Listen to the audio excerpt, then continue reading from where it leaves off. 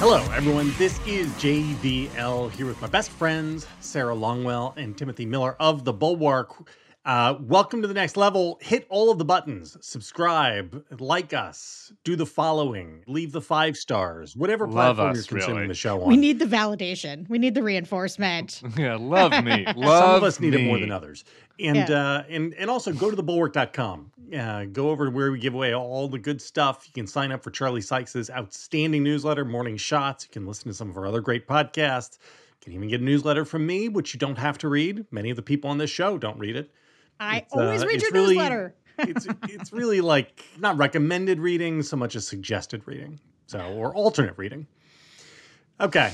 Sarah, you were on the news this week like a real professional writer and not a professional other person who happens to write in her spare time. I sent him a Nikki Haley piece last week, Tim. I would just like you to know that. As we say in the business. Yeah, that's right. And I got asked about it on television. I'm getting interviewed about your material. It's sort of like when people asked me to sign your book at the last event. Did you say, "Oh, I'm sorry, I didn't read that"? No, I did not say sorry, I didn't read that. I didn't.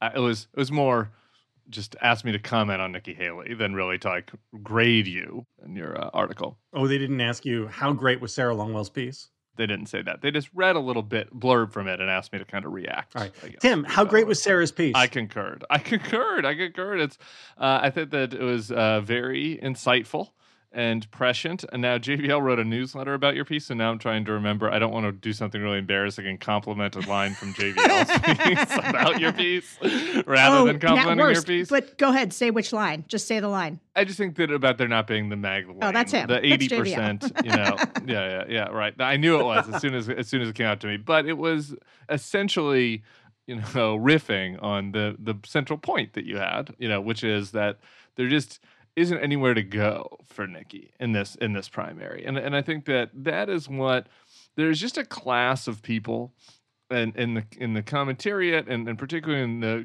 Republican commentariat, as well as, people who are just super interested in politics, who are Republican, that like just can't get in their head what has changed, and why like it couldn't be Nikki. And that's frustrating. And I liked that your piece and JVL's riff on your piece, both I think explained quite clearly, like the fact that, it's not about a normative judgment on Nikki as a governor. It's not really, it's not about her performance, her skills as a politician. Like, it's just about the fact that like the makeup of the party is now a MAGA party, and the winner of this primary is going to have to cross some threshold level of MAGA with which she doesn't cross, right? And that doesn't mean that these people hate her.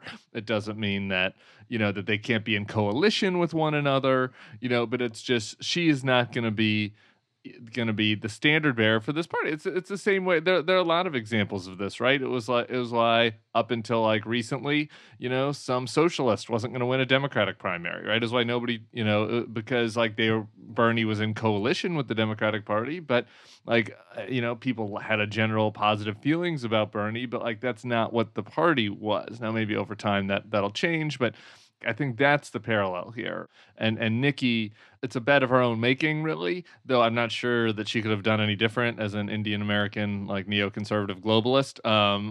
But her, kind of unwillingness to go whole hog with MAGA prevents her from really having an opportunity here. And so I think then, the question is, does she know that? And is she playing for VP? Does she live in this Karl Rove world of unreality where all these voters are just going to snap back to normal and really want low taxes and American strength abroad, or is she, just figuring that like her best path towards a VP nomination is to run, and that you never know, who knows? Maybe Ron DeSantis, falls off a bridge and Donald Trump has a heart attack and I'm the only one left standing, or does she really think that these people might come back to her? And I'm not really sure the answer to that part. Sarah, I'm going to prompt you here to disarm a criticism which I've already seen of us, which is that you are not rooting for Nikki Haley to fail. You are simply analyzing the reality. Wait, what is And- the criticism though? That we want her to fail? Yeah, we're saying she's toast because we want, right. I believe all three of us agree that in a world where Nikki Haley could win the Republican presidential nomination, we would love to live in that world. That would be a good world. That's a good timeline. Correct? Agreed. Yeah. Okay. Agreed. I want to say a few things about Nikki Haley that weren't in the piece that are sort of new observations as I've thought more. And so can I just take the first thing as the scenario Tim played out. Is she playing for third? Is she playing for VP? Because I think this is a very interesting question. And let me tell you, I think if you really think hard about Nikki Haley and how this could go, right? One of the things I talked about in the piece is how she's the top of the tier of the meh middle, right? The lame reruns of people, the Pences, the Pompeos, Chris Christie, Cruz. Whatever. She's at the top of that tier. And so I could actually see her running where DeSantis and Trump are kind of going head to head. I'm not saying this is definitely the scenario, but I could see this scenario playing out. Where Trump actually, he's attacking DeSantis relentlessly, but he's helping Nikki, right? He's being kind of nice to Nikki. You know why? Because she's taking vote share from DeSantis. And so, she's eating into him. She's getting, as Tim calls it, a gentle, womanly 10, 12% maybe, especially in New Hampshire.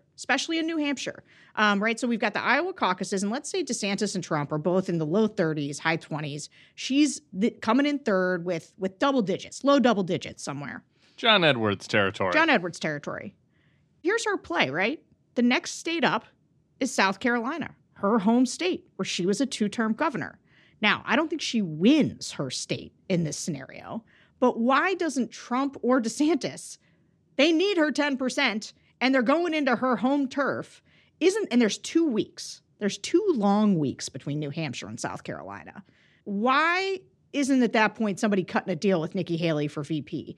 And I was floating this scenario in the Bulwark Slack, and I think it was Amanda was saying, like, I don't know what does Nikki Haley get you? But I guess it hasn't been going on long enough for me to say that it's a trend, but it used to be when the populists were the recessive gene of the party, as Charlie puts it, that you gave them the recessive job. You gave the VP to Sarah Palin, and the normie, serious person, John McCain, was on the top.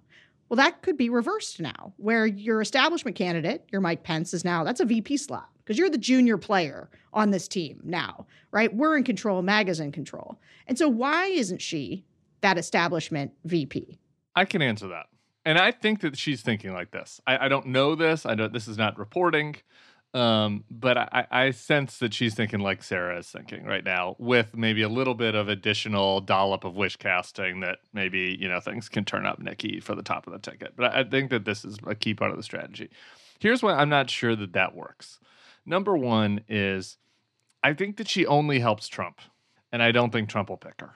Right? If you're in that 2 weeks with DeSantis, that is a risky move, actually, to add Nikki to the ticket right before South Carolina. That could end up signaling to the MAGA voters that he's a Yale rhino phony cuck, and that and actually help Trump.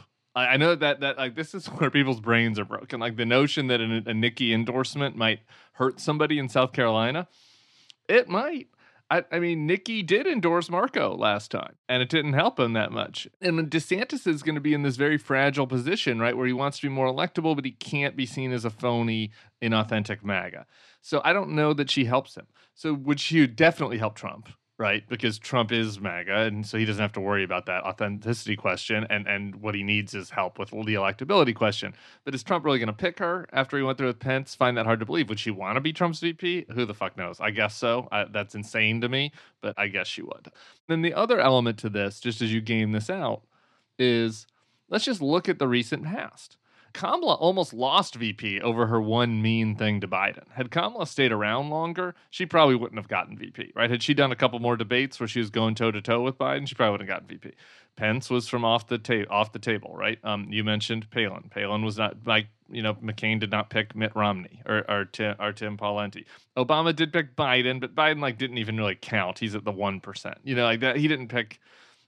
Like he didn't pick Hillary, right? Like there's very few examples looking back of like the winner choosing the person that was like a real thorn in their side.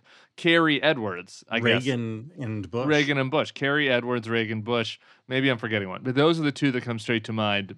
So it's not impossible, but it's a lot harder of a, you got to walk this tightrope, right? Where you're competitive enough to, seem viable and seem like you're additive, but you're not so competitive that like the feelings are hurt and they can't pay, you know what I mean? So I just think that for those two reasons, the fact that she might hurt DeSantis in some ways and that it's a tough thing, I think that she's thinking that. I agree with that, but I do think that's a pretty challenge. I wouldn't put any money on it, I guess what I'm saying. Also, from Trump's perspective, having seen what happens when you have a normie vice president and you need him to do a coup for you and he refuses to do it, I cannot believe that Trump would pick another normie, right? I have to believe that if Trump were to be the nominee, he will get somebody who he views as a pure loyalist. A button man like a Carrie Lake or an MTG or somebody like that.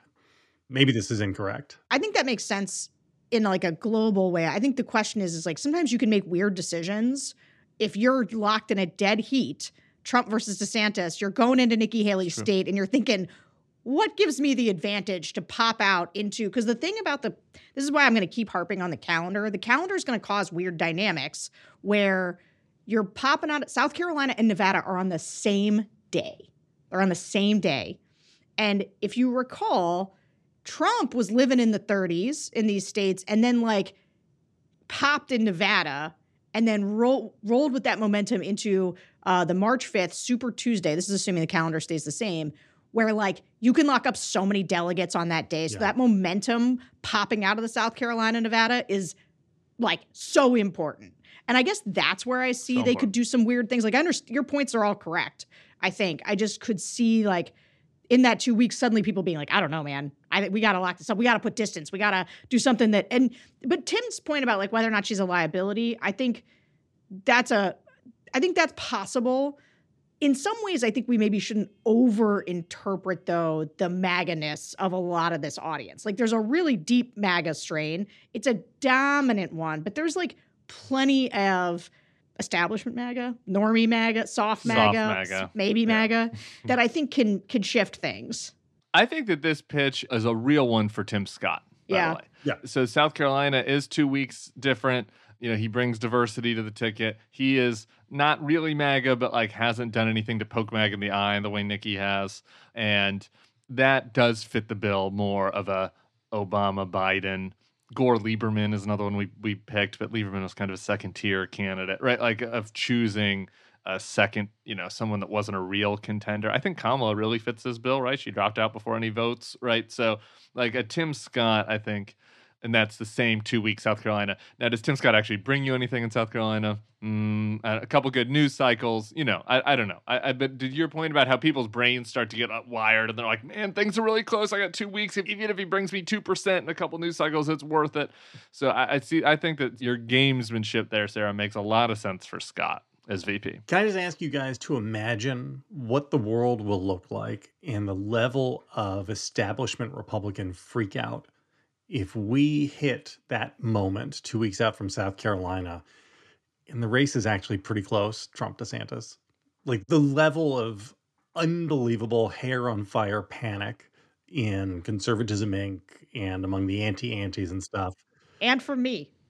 I will also be panicking in that scenario.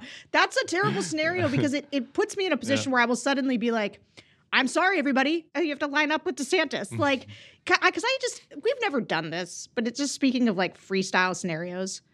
Just walk down the path with me of a Trump second term. Schedule Do we out. have to? The idea of a Trump second term, when people do who's more dangerous, Trump or DeSantis, they're just like thinking about them as like these two guys that both have these issues. I'm talking about Donald Trump, who did a coup, getting a second term, and like, what happens to the press in that scenario? Like, Donald Trump is in excuse my language, just bleep this if there's kids in the car, but he is in fuck all territory. And he is like, I would like, Don Jr. is going to make a tremendous Secretary of State. And you, media, are canceled. You're not the enemy of the people. You're just gone. Like, and you might be like, well, how does he do that? Like, just a Trump second term is like to me, the scariest thing I could possibly imagine. Concur. I don't need to go further down that path right now. I'm going to spend more time thinking about it later. But yes, absolutely concur. Wait, can I just one thing I wanted to do before, I didn't want to forget this. So we did a focus group, and these are just 2-time Trump voters, just no other screen. They voted for Trump 16, they voted for him 20. Here's what some of them said about Nikki Haley. She's just going to be a return to what everything was before 2016. Status quo politician, basically. Isn't that good? Wait, I'm sorry. Is that an endorsement or criticism? Sorry, no, that's a criticism from that person. Endorsement, if that was Sarah instead of Brett, that's an endorsement. But it's Brett, and Brett thinks that's a bad thing. Check out the big brain on Brett. And then David said, I think she'd just be, Republicans that we've seen in the past. I think she'd just be more of the same cookie-cutter conservative views. So here's the thing. She'd go back to talking about freedom and free markets and economic expansion and American strength in the world. And we don't want that. I'm sorry, Sarah, did either of these gentlemen speak with a foghorn leghorn accent? No, they didn't, JVL. Was there any pro, Nikki, in the two? Not really. Not really. Read any quotes? Not really, yeah. But to Tim's point, and this was in the poll that we did, they don't dislike Nikki Haley. They are not saying those things with derision. They're just saying them as a why they're not that into them. That's not my person. And what's crazy about Nikki Haley, the great irony of Nikki Haley, is that she's got all these components that would make her be a future candidate. She's a woman. She's a minority. She's got this foreign policy experience. This should be the fresh new thing. But actually, to them, she's a throwback. Right? She's an old style politician. She's not something new. And this is where I just want to stomp on something that Tim said.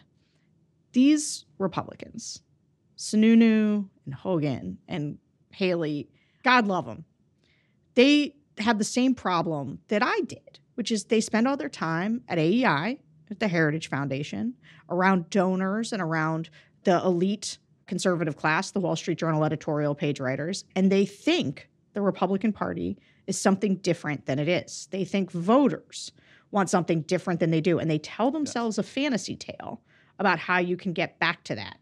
But I'll tell you what, the mountain ain't coming to Muhammad on this one.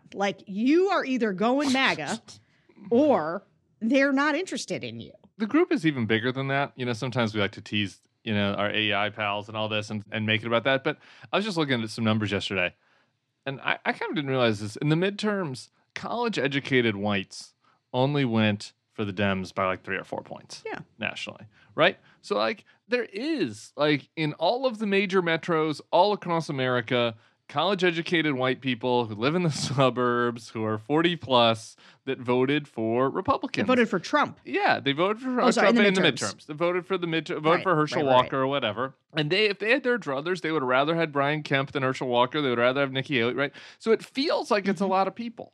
You know what I mean? It feels like it's more people than it is, right? Because it is. 15% of 100 million is 15 million people, and they all live in the same major metros, and they're all, you know what I mean? So I do think that leads a little bit to this disillusion. If you don't mind, I'd like to do a little bit of figure skating judging on the Nikki announcement. That video that she dropped, boy. You weren't a fan? And I was texting with one of my buddies that still does Republican videos to make sure I wasn't TDSing on this.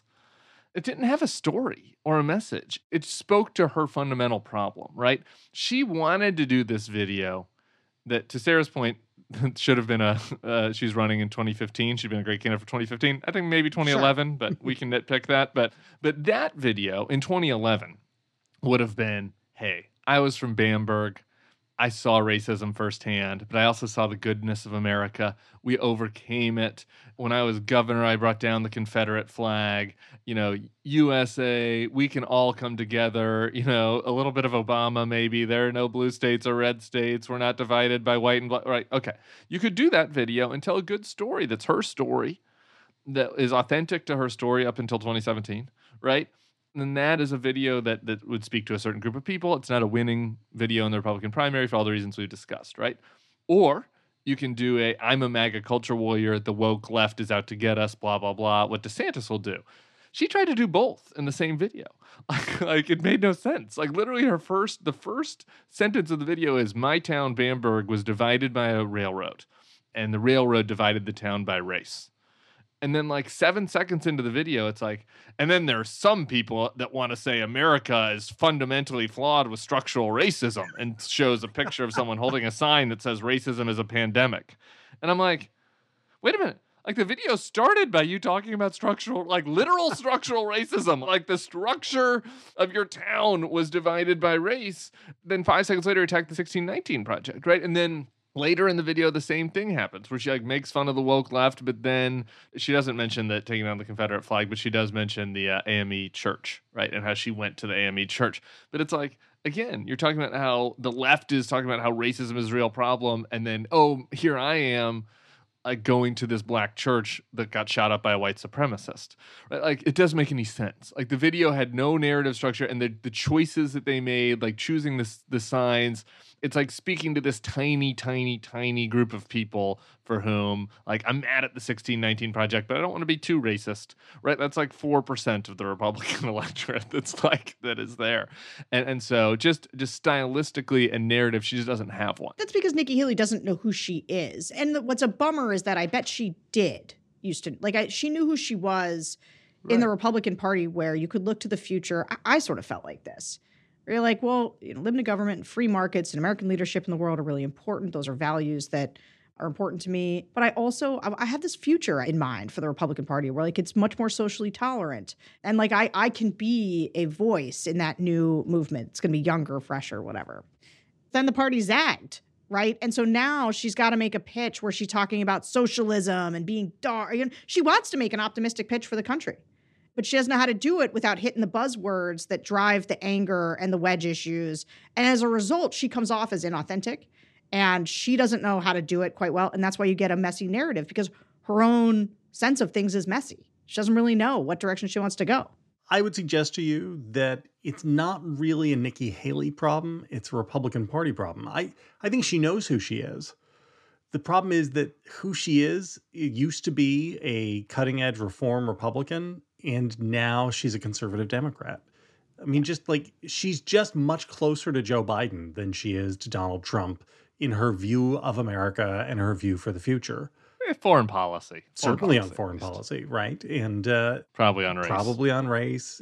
Probably on like infrastructure and economics, and in terms of like trade, right? She's probably much closer where Biden is on trade. I think she's not where Biden or Trump. Biden and Trump are protectionists on trade, and Nikki Haley's a globalist.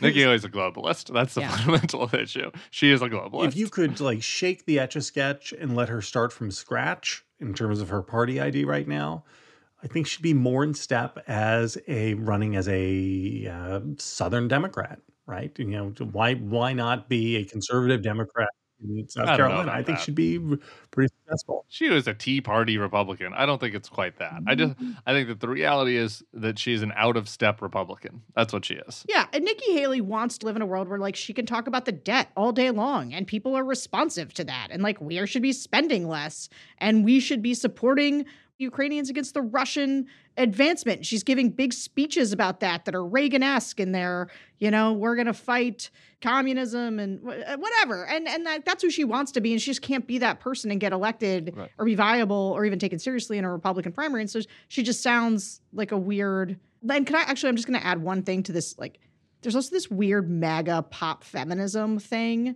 where like she knows she's got to say she's tough and she's a fighter. So it's like it hurts when I see, I kick back, and it hurts worse when they're in heels. And I'm like, ugh.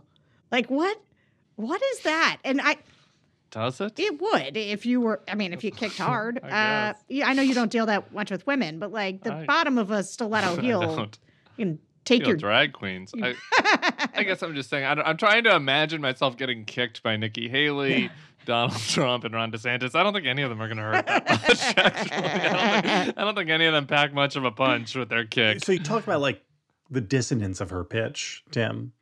So she specifically frames that as like, she likes to kick bullies. And whatever you think of Donald Trump, like whether you're pro or con, like he is a bully. And if you are a Trumper, that's why you like him. That's good. Because he goes and bullies the people you hate for you, right? In the weirdness of her having been in his administration and tried, I guess, at the very end to stand up to him, but then reversing course. Again, like it just seems like a formulation in her video that was practically designed to highlight her weakness instead of her strength, right? Because you know, you want to talk about fighting generically, fine, but why insist that she's good at fighting bullies when she didn't? Breaking news: Nikki Haley is now calling for mandatory mental competency tests for politicians over 75. 75, that's an interesting bright line she's chosen. It's an interesting age. Is that for real or is that an onion? No, it's for real. And you know what? So let's see. So Biden would be 82. He'd be TV 78. binder, right? What was his formulation on that? Do you remember? Yeah, it was man, Camera. woman, camera, TV. That's not it. I Anyway. lost it. That's great. That's really great.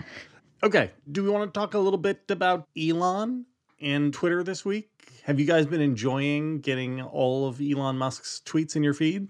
No, I don't see him that much. And I also don't do the one that the For You thing. So you weren't getting them on Monday? Because so Casey Newton's platformer broke an amazing story, which is that on the night of the Super Bowl, Elon Musk got incredibly upset because Joe Biden's tweet about the Philadelphia Eagles got more engagement than his tweet about the Philadelphia Eagles.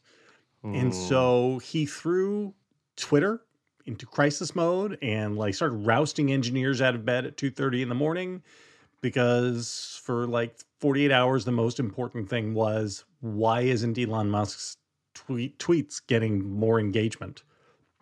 And at first they tried explaining to him why this might be, and he did not like any of those explanations. He simply said they should get more engagement. And so they went and just created a formula for him to give him a boost times 1,000. This had a practical effect of meaning that the algorithm would show basically everybody on Twitter Elon's tweets. Thoughts? I mean, you know, you spent 44 billy. Well, a lot of it is other people's money, but you know, and he put in a few billy of his own. And you know, I think it's a true poster, you know, that's so committed to posting. This is the one thing that me and Elon can relate to. I'm a poster. I want to post. I want people to see my takes. I'm unrepentant about it. And as a poster, I can understand that you'd want to spend a significant portion of your net worth ensuring that everyone sees your posts. I don't know how good of a business practice it is. He's supposed to be a genius businessman. It doesn't seem to me that he's maximizing the performance of the website for the user, you know, for the advertiser. That would seem to be your main goal as an owner, that you would want people to want to come to the site. I don't think that a lot of people want to see his posts. Some of his posts are bad. He did one of the memes that he forced people he was, I guess, meta commenting on himself, and he posted this gross. I did see this. It was gross for me, I guess. Vaguely porny. Vaguely right? porny? I mean, am I wrong that was a vaguely porny kind of meme? Extremely porny. And also like young porny too, like a phebophilia porny, as our Q friends would say. Yeah, were they 15 or 24? It's like kind of hard for me to tell now that I'm a dad, but young women, like one feeding the other one milk, forcing her to drink milk because she's got her hair. She's like pulling her hair. It's gross. Yeah, holding her ponytail. It's porny and young. Ephebophilia is right, and so.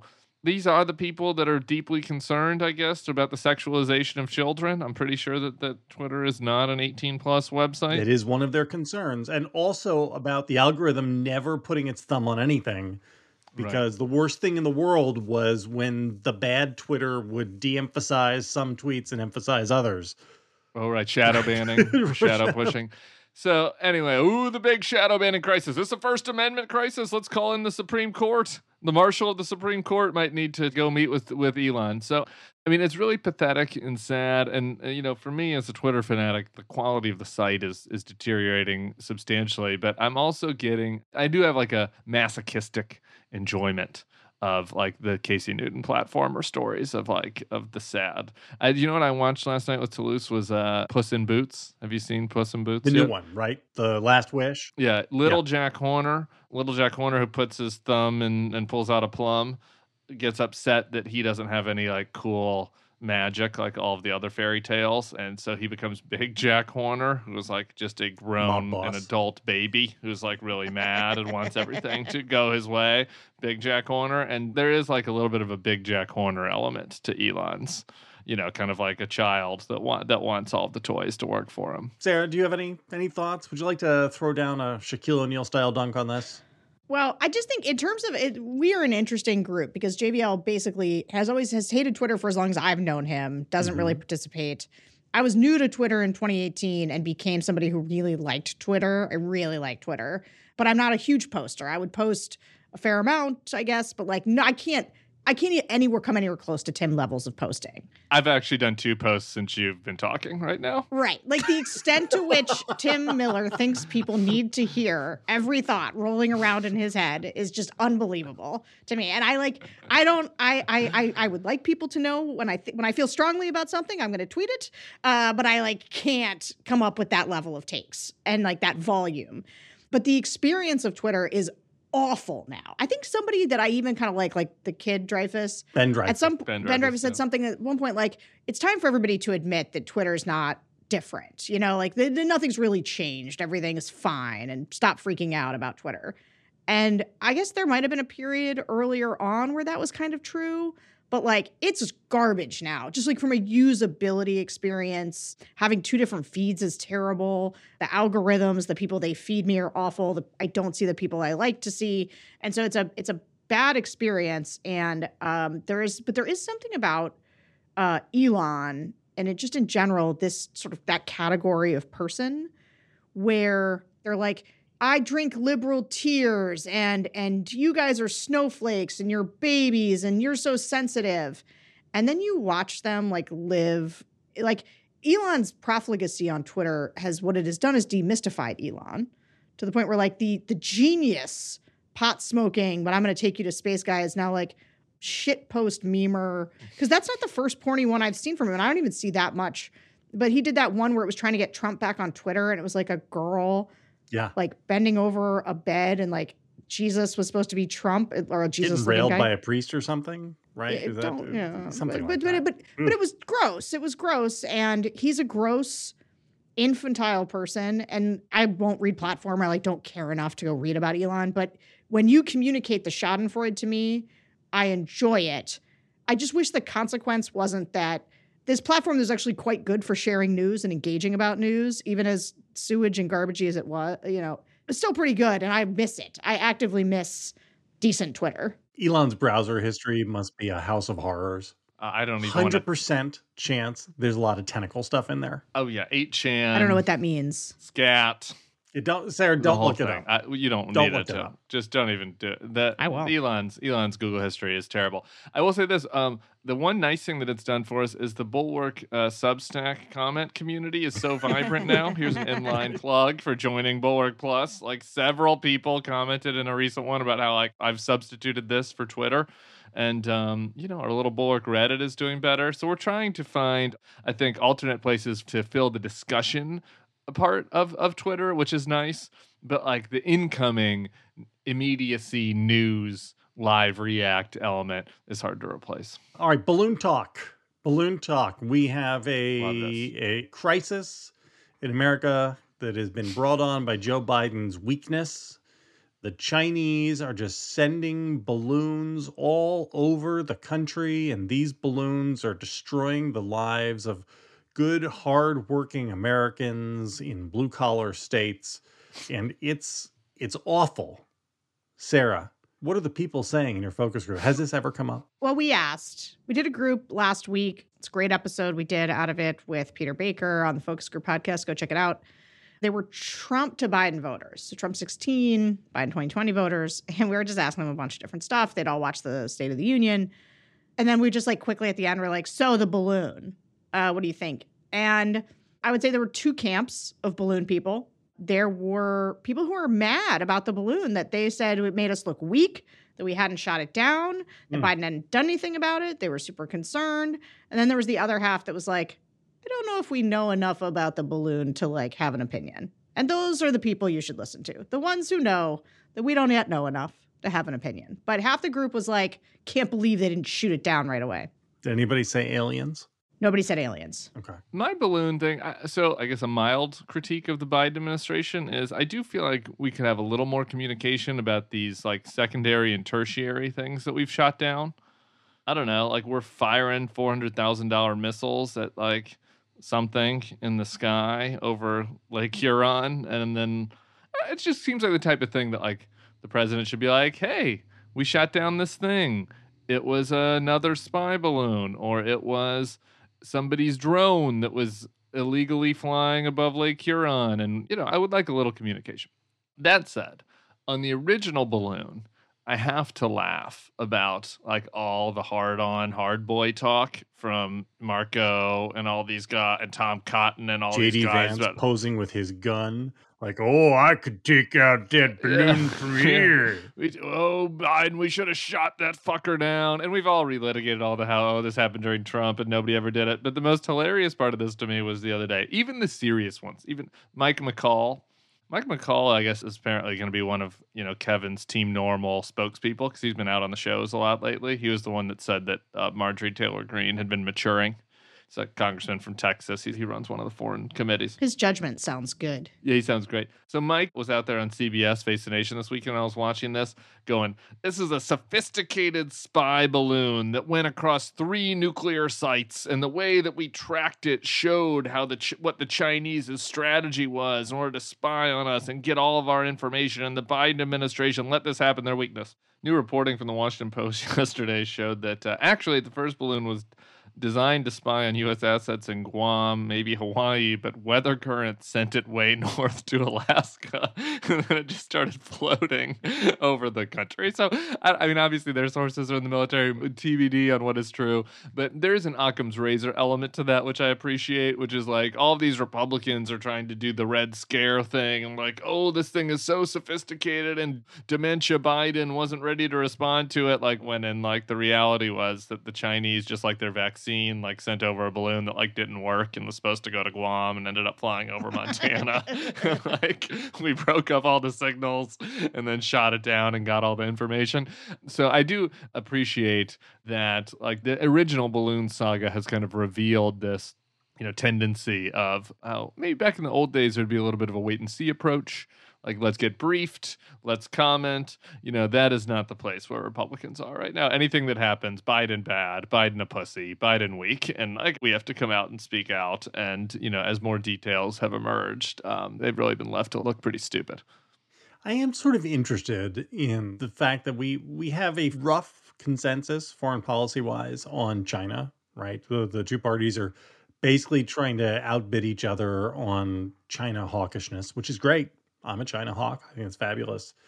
But I don't know how that really jives with the MAGA America First stuff, because their anti-China stuff, like if the rubber ever meets the road on Taiwan, the America First stuff ain't going to fit. Like the neocons in the party who have been, you know, dragging the Republicans onto the side of the anti-China, they're going to want to do stuff to defend Taiwan that I think the MAGAites are absolutely not going to want to.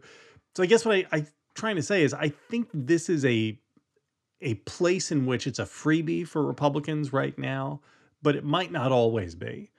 And I'm not convinced that the Republican Party will remain as China hawks if it means shipping weapon systems or breaking up a blockade or something. I 100% agree with this. If China invades Taiwan, you know who's going to be for doing something? Abigail Spanberger, Alyssa Slotkin, Nancy Pelosi. Yep. And the voters often talk about the uniparty in the focus groups, which is a thing I had not heard. I maybe now I've said it on here a few times, but it comes up a lot. It's something that's in the right-wing media ecosystem. And what they mean is that Mitch McConnell and Lindsey Graham and Nancy Pelosi and whatever, the foreign policy apparatus on both sides of sort of elite parties is that they agree on a bunch of this stuff. And that's the stuff that the MAGA right wing, they think that's bad. That is the establishment. They're on the same side. They will sell America out to go help somebody else that doesn't matter to us. And if you try to explain to them freedom and democracy around the world and how that actually does work for American safety, that's lost. That is not a thing anymore. And that's why all those people held hands with like Glenn Greenwald and the Bernie Bros, right? The uniparty is a critique both of the far left and the far right. They just come at it from different reasons, right? The far left comes at it from the Cy Hirsch, America is evil, and the far right comes at it from nativism. And yet they hold hands together. And this is where Elon is, right? So just play this out, right? Like, so here we are in Ukraine and Russia, right? And Elon is now doing this fucking thing with Starlink, right? Where he's only providing internet service up to a certain point, right? In Ukraine, because he doesn't want to be complicit in turning this into World War III or whatever, which is preposterous. And it's like, imagine if, Boeing was like, yes, you can use our weapon systems, but only if you don't cross the Donbass. Make you tanks, but we're going to limit those tanks and their ability to fire because, we don't want to kill anybody with them. We don't want blood on our hands. So Elon is part of the new right, like that new horseshoe coalition. And Elon doesn't say anything about China, by the way, never, because he has business there. So if China does actually start menacing Taiwan, how does that new coalition hold together, right? If a Democrat is president, as we're seeing in Russia, it works, right? Because everyone can just be like Democrat bad. Like Tom Cotton can say, Joe Biden's being too big of a pussy. And Marjorie Taylor Greene can say, oh, Joe Biden shouldn't be giving any weapons to Ukraine at all. We shouldn't give a single cent. And they're kind of in coalition because they're both like Joe Biden's bad, right? Great point. But what happens if Ron DeSantis is president? And China does menace Taiwan, right? And you're going to have the Cottons of the world that are going to want to actually act and follow up their language. And then you're going to have the MAGA part of the coalition, the Trump, your Elons, your Marjorie Taylor Greenes, and be like, who cares about Taiwan? Right? Like, why would we spend anything there? And they haven't worked that out internally at all. And like the Democrats being in charge are papering over that very big internal fissure. I mean, probably the biggest internal fissure within the party, really. Hey, Democrats have an internal fissure of their own, though. Di-Fi stepping down, but not immediately. I guess this is like the Democrats' Strom Thurmond moment. She is totally out to lunch. Is that okay to say? She didn't know that she was resigning when they asked her. It was really awkward. Very. Sarah, do you have thoughts on this, aside from the fact that it's sad? Because, like, look, in her prime, like, Di-Fi was, especially in foreign affairs, like a very serious mind and an important part of the American foreign policy establishment, and just a razor sharp, aside from the fact that it's a reminder that we are all of us getting old and that age comes for all of us. So what are your thoughts here? These guys are hanging on too long. We have too many octogenarians in Congress and running for president. And when people don't quite know the right time to let go, the problem is that then people are ready to push you, right? They're ready to say, like, get out of here. And then it kind of robs you of the opportunity to just, like, celebrate your legacy. Like, if she'd gone out and was stepping down and saying it's time for a new generation, people would be like, let's spend a week talking about the legacy of Dianne Feinstein and all the things she did. And instead, people are like, this senile person held on so long out of ego, and it's a bummer way to go out, but they do it themselves. And this is where I get a little bit on Joe Biden. Is like, 86 is old and he'll be president. And like, there's something arrogant about saying like, no. Like, I'm sorry, guys. Like, it comes for us all. It just does. Usually somewhere between 80 and 90, if you're lucky. So pass the torch, old man. You sound like Eric Swalwell. That's not how I sound. I know. I'm kidding. I've got two Di-Fi thoughts. We're talking about Dianne Feinstein. For, those who aren't familiar with our little slang. Number one on Di-Fi is, like, her career has been unbelievable. Mm-hmm. It's, like, really hard to appreciate. I mean, she was on the board of supervisors with Harvey Milk. With Harvey Isn't that Milk. amazing? Okay, that makes her seem really old, but it also is just like, that feels like out of just another century. Harvey Milk died young. Harvey Milk did die young, but I mean, when I watched the Harvey Milk movie, it doesn't feel contemporary. Well, Sean Penn was probably a little older than Harvey Milk was when he was playing. Yeah, Sean did a good job. Anyway, I'm just saying, she was early with the gays. You got to give her love. She mayor of San Francisco, defended the gays, fighting AIDS way before her time on that front. So, I always have a special place in my heart for Dianne Feinstein as a neocon Democrat who was early with the gays. I mean, she hit all my erogenous zones. And if she wanted to run, Globalist too, right? I would have been for her. I would have voted for her in that primary. I'm just letting you know, I would have voted for 97-year-old Dianne Feinstein because that's my woman. As for her replacements, there actually isn't a fissure in the Democratic Party. And I think this is bad. Fissures, sometimes news people are always like, there's a fissure in the party and that means things are bad. It's not really, actually. Sometimes fissures are good. There needs to be creative destruction and new ideas that come in place. And we got into a fight with Favreau about this a little bit in LA during the live show. But like the people going to replace her, Katie Porter, Adam Schiff, maybe Barbara Lee, like all agree on everything and are not really offering any kind of new vision for what a party could look like.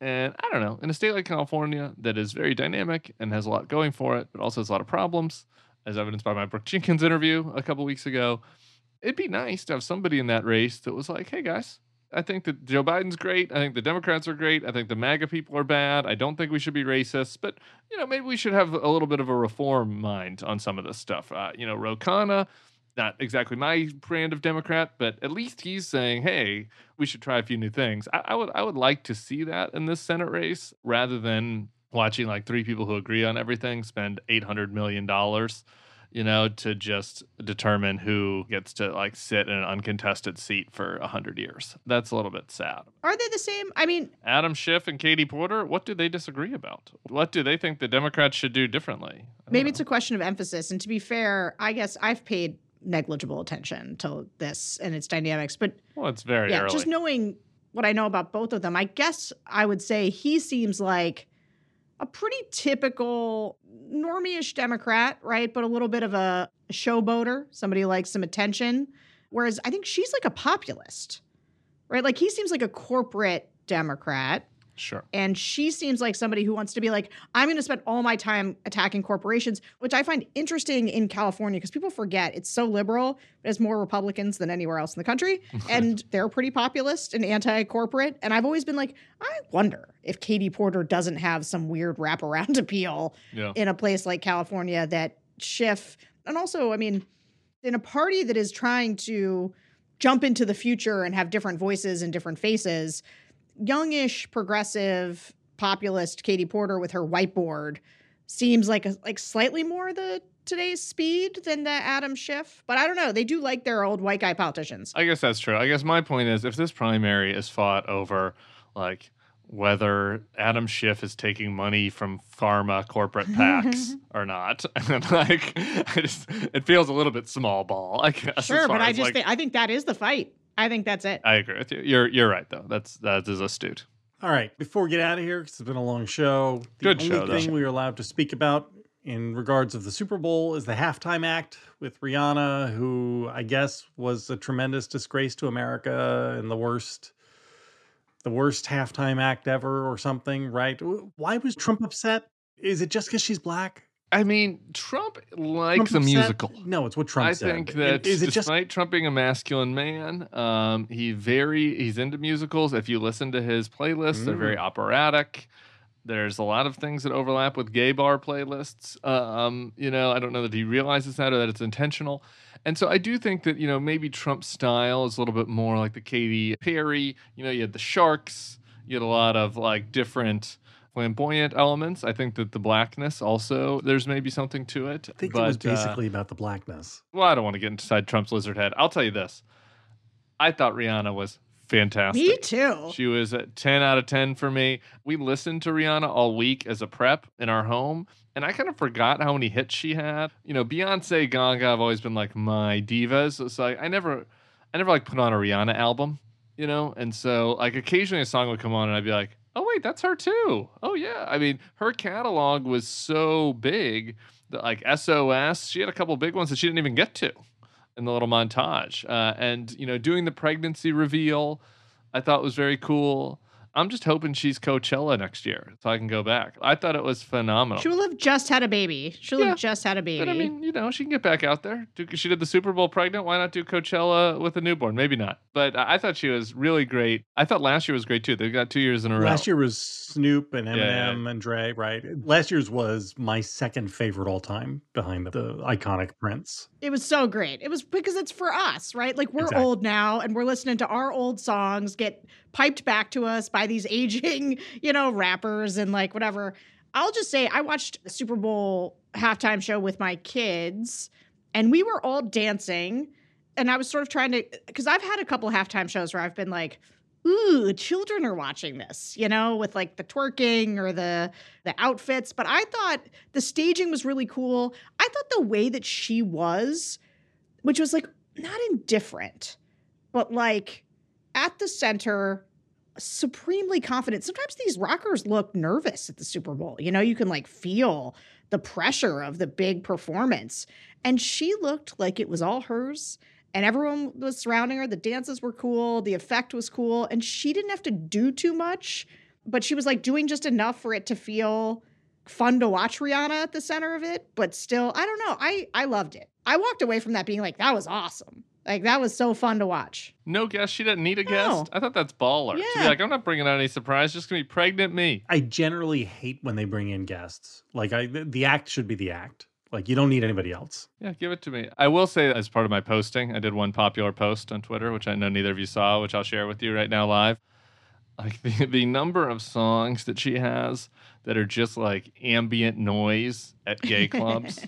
So, like, this was the Gen X. I was a little young. I mean, Snoop and Dre, and that was like middle school for me. But, like, so Rihanna's like, that soundtrack is just like ambient noise. And I'm watching and I'm starting to have like, little images flash through my head of like bad behavior gone past of the 2010s. And I did a tweet that I was like, I wonder if this is what boomer hippies feel like when like Dark Side of the Moon comes on, when they talk about their acid flashbacks. I was having like gay club strobe light flashbacks just listening to her. So I do think that added to my appreciation for it, the nostalgia effect. But she's amazing. Yeah. See, I'm the exact opposite, which is that I'm like 10 years too old, 5 years too old for Rihanna. And so while I was watching it, I thought to myself, if I was a Rihanna fan, this would be the greatest show ever because the staging is fantastic. And like she's giving clearly a great performance. But I'm hearing all of this, probably not for the first time, but like, again, it's been background music here or there for me. And so I don't really know any of it. And so I was able to appreciate it, but without loving it. It was great. Well, I found Love in a Hopeless Place is a song. I'm a little older than Tim, but I was also in the bars for Rihanna. And like, that is a song every night. You would not believe how often that song played. And also, it's a song I think about finding love in a club because that is a hopeless place, right? Like, it just feels, I don't know. Everything about it's great. I don't think I've ever been in a club. You've never been in a club. All right, guys, good show, long show. It was good to see you guys. Everybody go to thebulwark.com, sign up for Charlie's newsletter, get all the great podcasts, and hit subscribe, hit like, hit all the buttons, leave us 5 stars. See you next week. Bye. Bye.